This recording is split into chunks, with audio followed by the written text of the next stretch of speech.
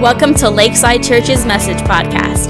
Our prayer is that you fall in love with Jesus, find a church family, live in freedom, And be active in your purpose. Let's join the message already in progress. I'm gonna open up with a word of prayer, and then we will kind of go into God's word and try to let it speak.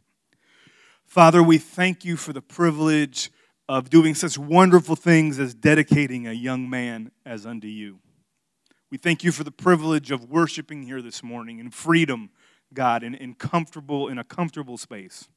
And Lord, we thank you for Jesus, that he died on the cross for us, and he took our sin and gave us his righteousness. And we thank you for your word that's come down for over 2,000 years, longer than 2,000 years, but it's been given to us, and we can know you, and we can understand you, and you can speak to us. And we thank you for your Spirit, which was poured out on your church. And we thank you that we have access to it by faith. And we just bless your name, and we ask, God, that you would speak today. This is your church. You are the great shepherd. You're the pastor.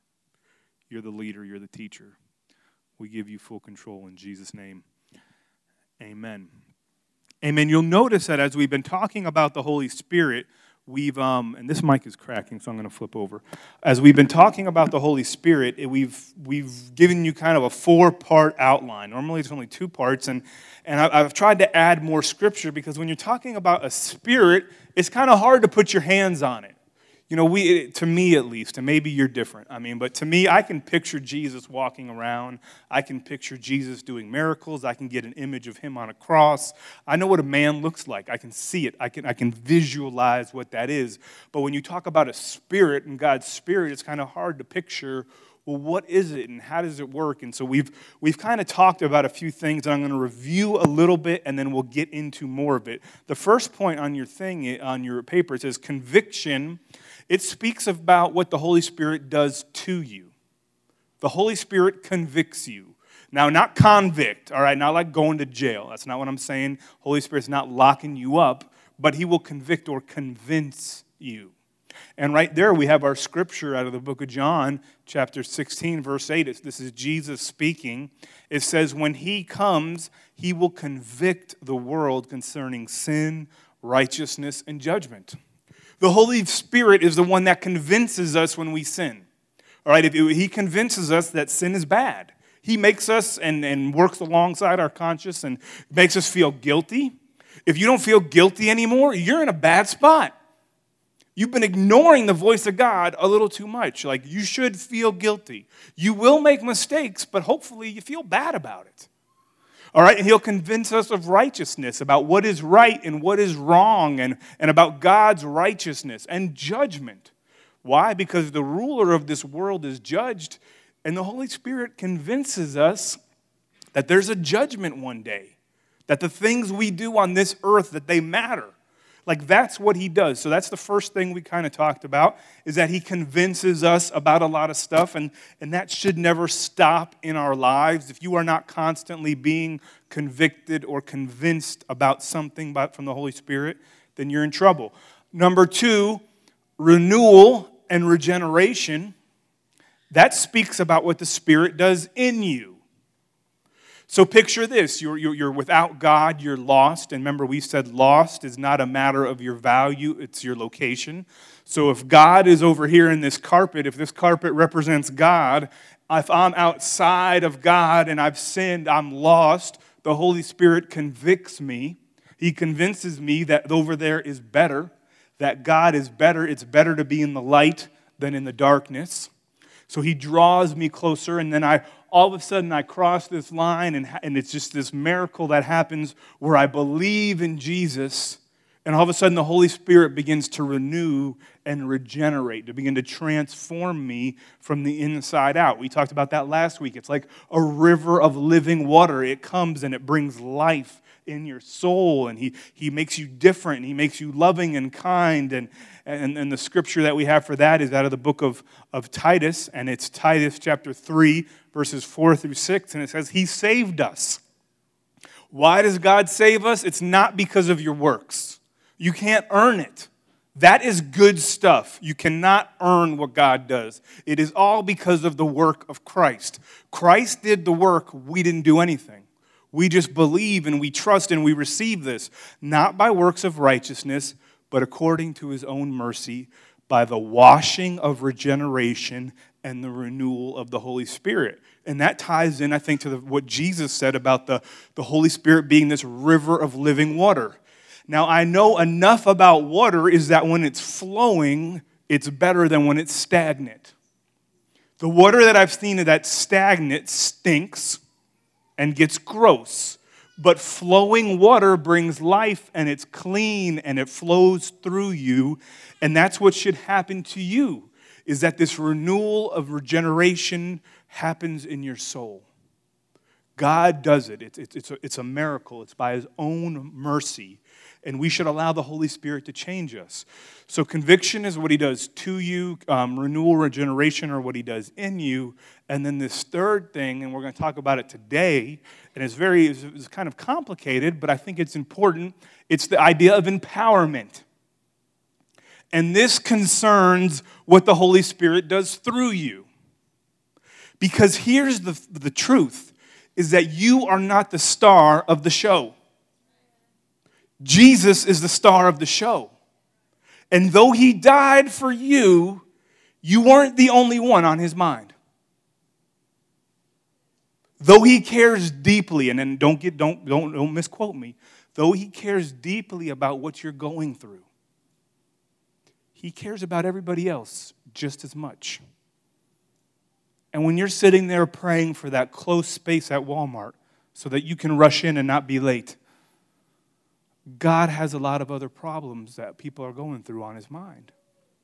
And he is concerned about meeting other people's problems as much as yours. And so empowerment is about what the Spirit does through you. And so that's what we're going to take a look at today. We're just going to talk about it for a few minutes. And we're going to try to be as honest with the Scriptures as I possibly can. So if you go to the book of Acts chapter 1, this is Jesus. This is some of his last recorded words. Now, who thinks the last thing you say might be kind of important?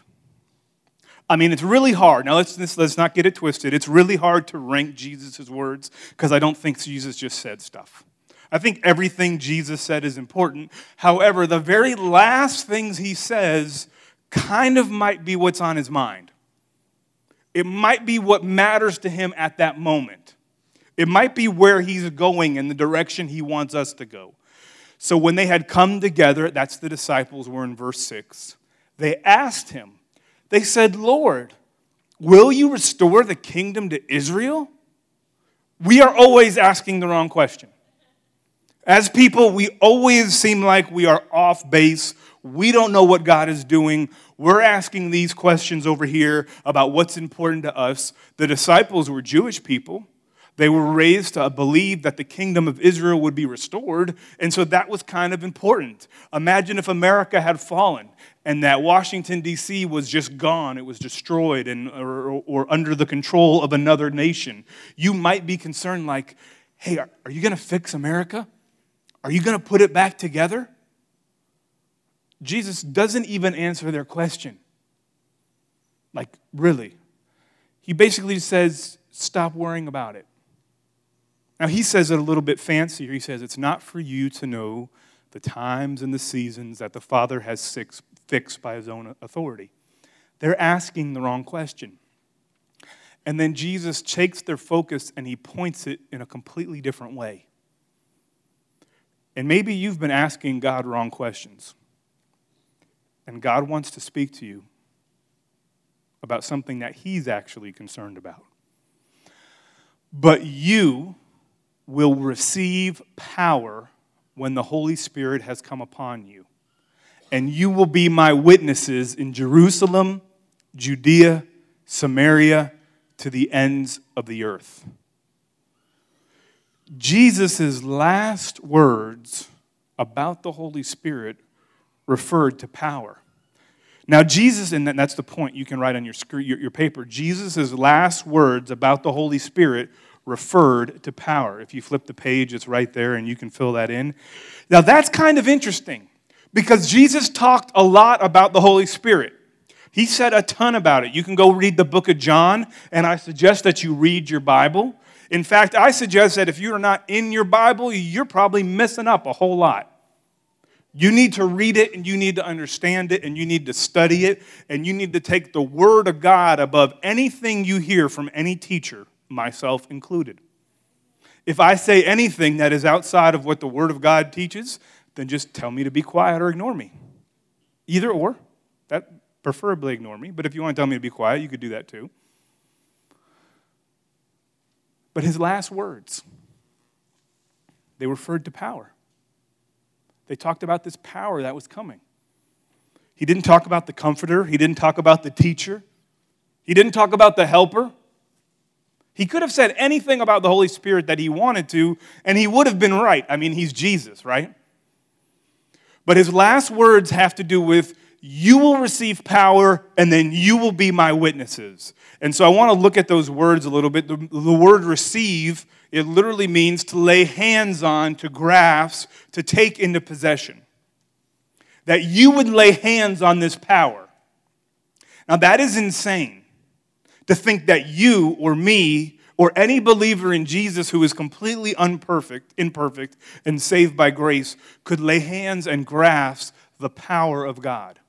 Because in the Old Testament, you couldn't touch the power of God, because if you touched the ark, you died. But in New Testament, you could lay hold of, you could grasp, you could receive power. That word power, it means power, might, strength, force, or capability. In other words, making you to be able to do something that you could not do on your own. To have some force, some strength, some might. The word will be means to be or to exist as. Now, I want you to understand what these words are, and I'm going quickly, but it means to exist as. To be, to exist as. And then the word witness, which is the same root as the word martyr. It means one who testifies, sometimes at the cost of their life.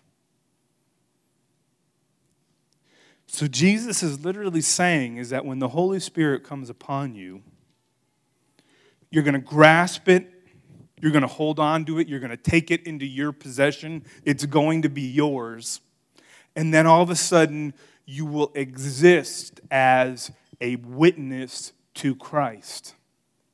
I don't know your life, I don't know your story, I'm dealing with my own stuff. But if I was to line up your life and I was to put you up there and to show everything you've done, even just 1 week since last Sunday, have you existed as a powerful witness and a testimony for Jesus Christ? I don't know. Is that how you exist? Does everybody who sees your life say, well, that's a believer? That's a testimony to the fact that this gospel is true, that Jesus did die on the cross for our sins, and he was resurrected, and now new life lives in this person. Does your life bear that witness? Do you exist as that? Like, is that all that you are? Or are you a Christian and something else? I'm not trying to get too hard, so forgive me if you're getting convicted. But then again, maybe the Holy Spirit does that sometimes. So I just want to put a few points out there, and I don't want to beat you up. I don't want to make you feel sad, but I want to let you know what it says. Point B on there: believers are called to join in Jesus' mission. You are called to do that. It doesn't say pastors. It's believers. The Holy Spirit is for believers. The Holy Spirit is not for pastors. It's not like when I became a pastor that I got the real Holy Spirit and you get the pretend version. You get the one with the little orange tip on it. You get the airsoft version of the Holy Spirit, and I get the fully automatic, real version. You walk around playing Christian, but I actually am a Christian. No, we all get the same thing. and it's power, and it's a capability. It's to do things that we're not capable of. I am an incredibly shy person who doesn't like people. Think about that for a second. I am shy. I don't like to talk to people. And I don't really even like them on my own self. I would be perfectly happy just being alone. But I can do this because I think God has empowered me to do this. He's given me a capability that is not my own. Like I wouldn't even like to talk to the person at McDonald's. Like to order food, I tell my friend, just give me a cheeseburger, man. Just want a cheeseburger. No, you talk to her. I don't want to talk to her. You do it. I'd have tons of friends I could get to do stuff like that, but I was just shy. But when the Spirit of God came upon me, I felt like I was empowered. Point C, not only does He call you to something, but that He empowers you or He gives you the capability to do it. That's the cool thing about Jesus. He's not going to ask you to do something and then leave you powerless. He's not going to say, hey, go be my witness, go testify to the reality of the gospel, but guess what? You're all alone. No, He gives you the Holy Spirit. The same thing that Christ had at His baptism. Christ was baptized, the Holy Spirit came down. It's not the Holy Spirit Junior. It's not the Holy Spirit miniature. It's not watered down. And it's not like the Holy Spirit's tired. It's not like 2,000 years ago He came and now He's just a little winded. He's like, I've been doing this for a while. I can't really be the Holy Spirit right now, guys. I need a break. Believers are called. You are empowered. And then I want to go to the book of Ephesians because I think this talks about my job in regards to you. Ephesians chapter 4, verse 11, He gave the apostles, the prophets, the evangelists, the shepherds, that's pastors and teachers. So He gave people that are called to ministry. I think there are some people that are called to different levels of ministry. But verse 12 is for you.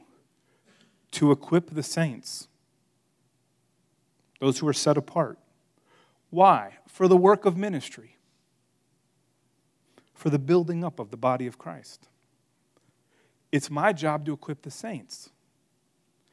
And He didn't tell me to make you feel good when you go home so you can have a great week. To equip the saints, to show them to make a whole bunch of money. So they got a big bank account and give a whole bunch to the church. That's not what He called me to do. In fact, I don't get anything from the church. So I don't care about that. I hope you give because that's good for you. But I'm a volunteer just like you guys. To equip the saints for the work of the ministry. If He's not talking about you, who's He talking about? Now what I'm saying is that there's work to be done. There's lives to be changed. Marriages to be restored. Families to be blessed. Broken people to be healed. There's for the work of the ministry. But notice how it's the saints that do it, not the people on top. We flipped it. You thought it was my job.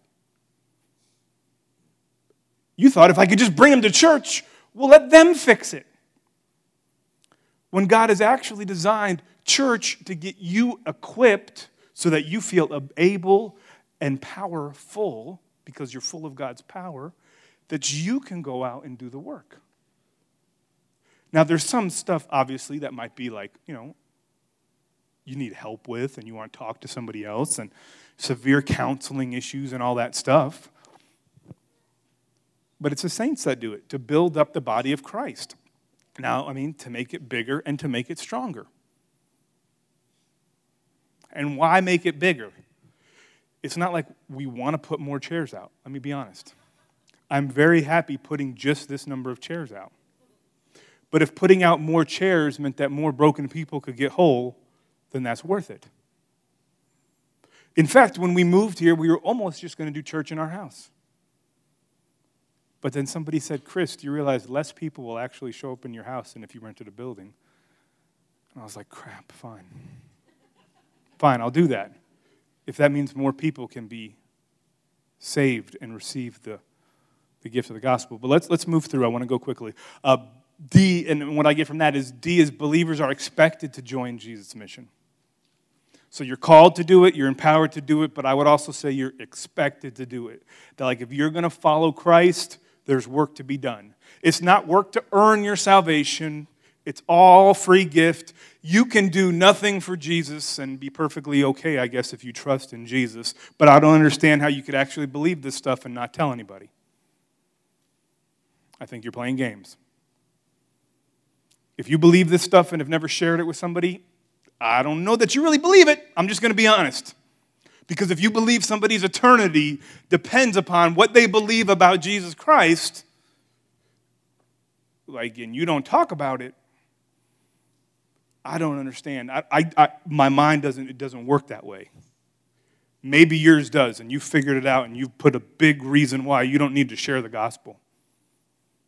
But I can't see it in Scripture, and I can't logically get there.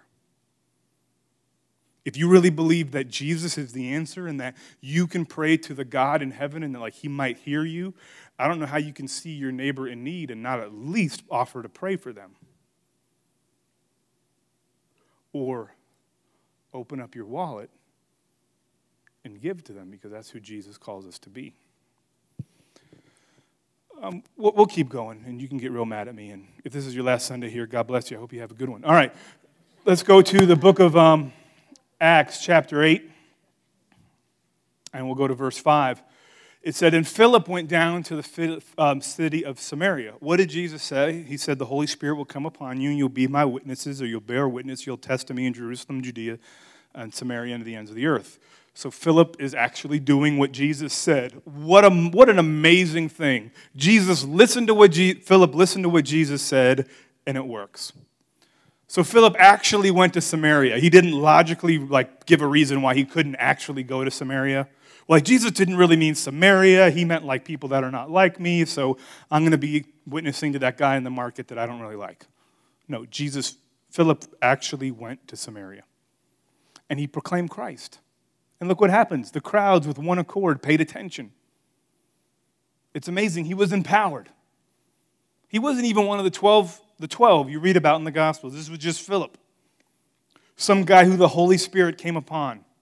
Some guy who was empowered. And the crowds listened to what was being said when they heard him and they saw the signs. Skip down to verse 12. But when they believed Philip, as they preached the good news about the kingdom of God and the name of Jesus Christ, they were baptized, both men and women. Skip down to verse 14. Now, when the apostles at Jerusalem heard what was going on in Samaria, that they received the word of God, they sent Peter and John to them. So Peter and John, we know them from the Gospels, they come down to check out what's going on. And when they came down, they prayed for them that they might receive the Holy Spirit, for he had not yet fallen on any of them, but they had only been baptized in the name of the Lord Jesus. And then they laid their hands on them, and they received the Holy Spirit. That's very weird. A lot of weird stuff in the Gospels. And there's some really weird stuff in Acts. Because earlier we just read that they believed, right? Can you believe without the Holy Spirit? I don't think so. I think you need the Holy Spirit, right, to work. Like when you believe, you get the Holy Spirit. These guys were believers. They were actually baptized. But then the apostles come down, they prayed for them to receive the Holy Spirit. The point I want to make here, and you can go all throughout Acts, into Acts chapter 10, Acts chapter 19, Acts chapter 8, and you can read when this happens. Belief, baptism, and empowerment don't always happen in the same order. In Acts chapter 10, they were empowered before they were baptized. Now, I would make the case that belief has to happen first. But the other two flip-flop sometimes. You read in Acts chapter 10, the Holy Spirit fell down on these guys. These guys got empowered in Cornelius' house, and they're like, well, heck, I guess we need to baptize them. In this scripture, they believed, they were baptized, and then the Holy Spirit came down upon them. Now, what are we talking about? Flip to the front of your paper.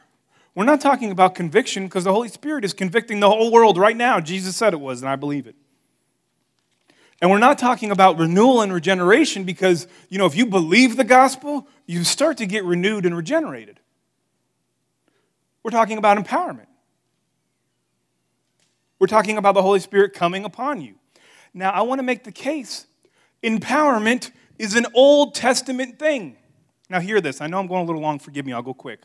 Empowerment happened in the Old Testament. Remember Samson, the strong guy with the long hair? It wasn't the hair that made him strong. It was the Holy Spirit. He was empowered, but he was not renewed or regenerated. You had artisans building the temple. They were empowered with creativity to make things nice and pretty, some gift that I don't have. You read about the judges in Judges. They were empowered to rescue Israel, but they were not renewed and they were not regenerated. In fact, if all you got was convicted and then renewed and regenerated and your life changed, you would be good because that's all New Testament. Empowerment is kind of an Old Testament thing. In fact, King Saul, the very first king of Israel, the Spirit came down upon him and he was empowered to lead the nation. But he fell away and wound up going crazy because he sinned. Empowerment, renewal, regeneration, and conviction are not the same. They work together in some weird way that I can't fully express. But like the way I was kind of saying this, and you got 5 minutes? I'm going to talk for 5 minutes, so anyway, you can either listen or leave. It's all right. But anyway, when I thought about this right here, this is a multi-tool. I got this when I was little.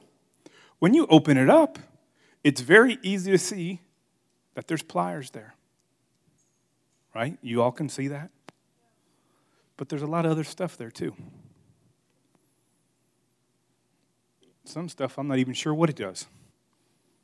They're weird shapes. I haven't found a use for them yet. But there's scissors and a screwdriver, and the more I play with it, the more I realize that it's got more than I realized. And so we're going to skip down to a point. And this is after we read the scripture, but it's sometimes God has more for us than we realize. It's after the Ephesians verses. Sometimes God has more for us than we realize. Now I'm going to go through those Ephesians verses because I want you to understand this. It's on the back of your paper. The book of Ephesians tells a story about 12 disciples. The book of Acts tells a story in chapter 19 about 12 disciples in Ephesus. They were 12 disciples. And it happened while Apollos was at Corinth, Paul passed through the inland country and he came to Ephesus. Let's just read it. Open up your own Bible and read this. And there he found some disciples. Every time that word is used, disciples, do you know what disciples means? It means disciples.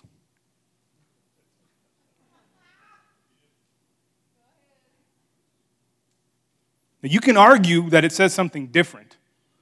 But if I was to pick up the book and just read it, I would be like, some disciples, they must have been disciples. And he said to them, did you receive the Holy Spirit when you believed? Why the heck would Paul ask that question? He did. And they said, no, we didn't even know there was a Holy Spirit. On hearing this, now the part that I took out because I couldn't fit it on the page, and you can read it, and I'll give you the background. These were disciples of John the Baptist.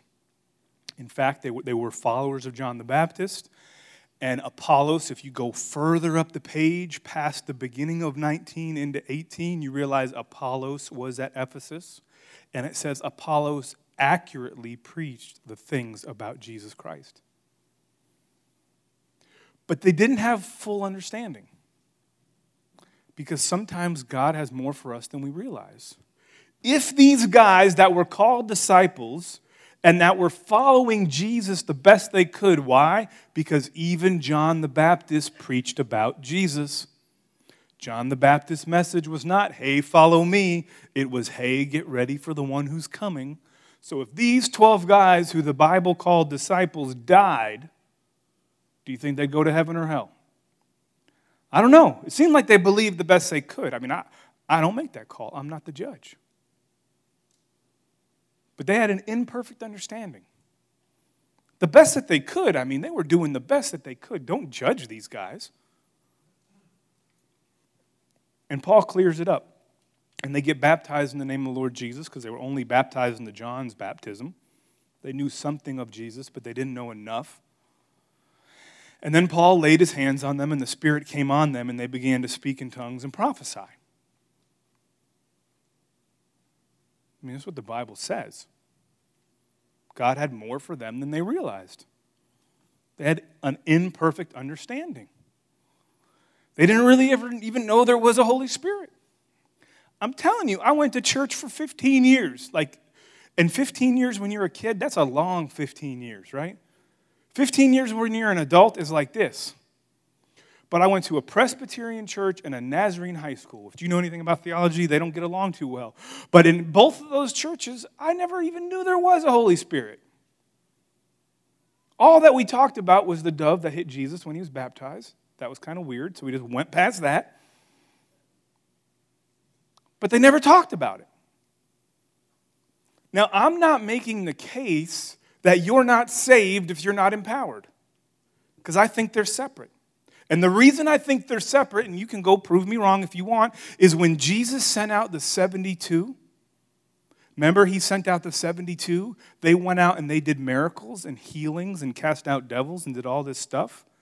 They weren't saved yet. The Holy Spirit had not yet been given. Jesus said that. The day of Pentecost hadn't even come, but they were empowered. He empowered them somehow. You have a whole group of people in the Bible. Now, to rank this in priority, let's get this straight. People in the Bible, it says that, didn't I prophesy and didn't I cast out demons in your name, Lord? And Jesus says, get away from me, I never knew you. So you can be empowered and be a mess. Empowered is not salvation. And I'm not even saying it's subsequent. I'm just saying that there's more to the Holy Spirit than we realize. I'm not saying that when you got saved and you started to get renewed and you started to get regenerated, that you needed anything other, but I'm saying sometimes it's okay to cry out to God for power. Acts chapter 2, the Holy Spirit fell. By Acts chapter 4, 2 chapters later, they're asking Jesus for more. How leaky and broken do you have to be there when the Holy Spirit first showed up on the day of Pentecost? For 2 chapters later, persecution comes and you're like, please God, just do it again. I need more. Why aren't we like that? Why are we so satisfied with what we have? Don't you want to be empowered? And I'm closing right now.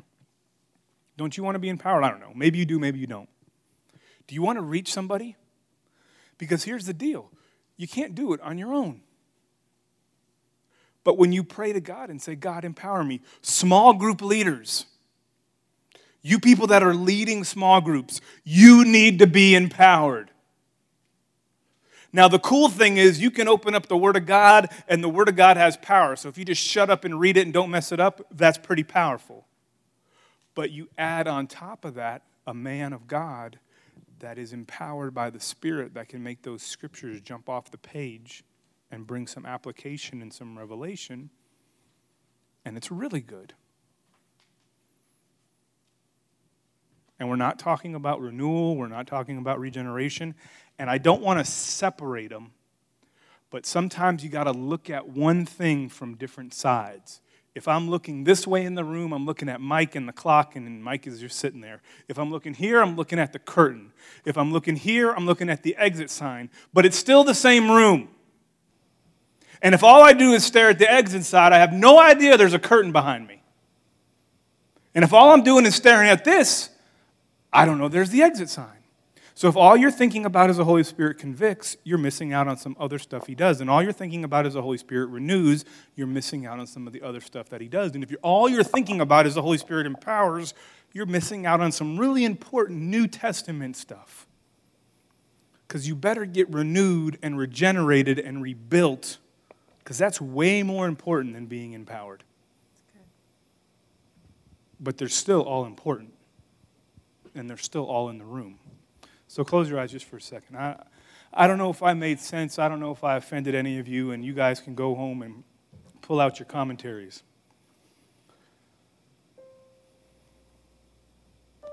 However, the way I interpret Scripture is I like to read it and look at what the words say. And I like to take the simplest reading. And this whole idea of empowerment is in there. Even Paul said, pray for me so that I can open up my mouth and make the gospel clear. I don't think empowerment is a one-time thing. I think it's something we need to cry out for often. Even Paul the apostle, after he had started multiple churches, was asking people to pray for him and said, pray for me. Pray I can open up my mouth and preach the gospel clearly. This is a lifestyle. We should always be convicted. We should always be being renewed. And we should always be empowered for whatever it is God has called us to do. So if you're in this room today and maybe you've never believed in Jesus, maybe you've never put your faith in Jesus, and today you're feeling like you would like to start. You'd like to get your life right with God. With every eye closed, nobody looking around, would you just put your hand up if that's you? If you'd like to get your life right with God. Thank you, Lord. That's amazing. Praise God. If that was you, just begin to confess to Him what it is that's wrong.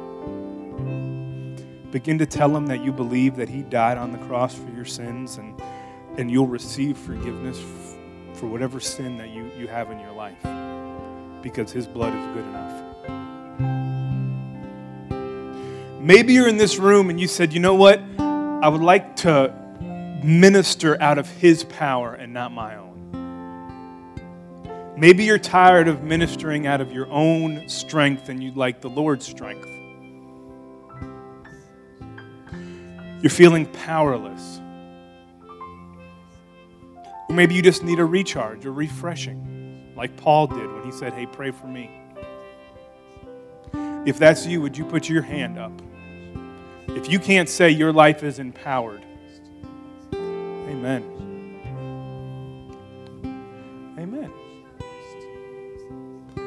Amen. Well, this is how we're going to do it. We're going to put one more scripture on the screen. Verse 13 of Luke chapter 9. Verse 13 of Luke chapter 9. It says, if you then, who are evil, know how to give good gifts to your children, how much more will your heavenly Father give the Holy Spirit to those who ask Him? So just ask Him. See, I believe the Bible. I believe if you're sitting there in your seat and you ask God for more of His presence in your life, that God is capable of doing it. Amen. Would everyone stand with me, please?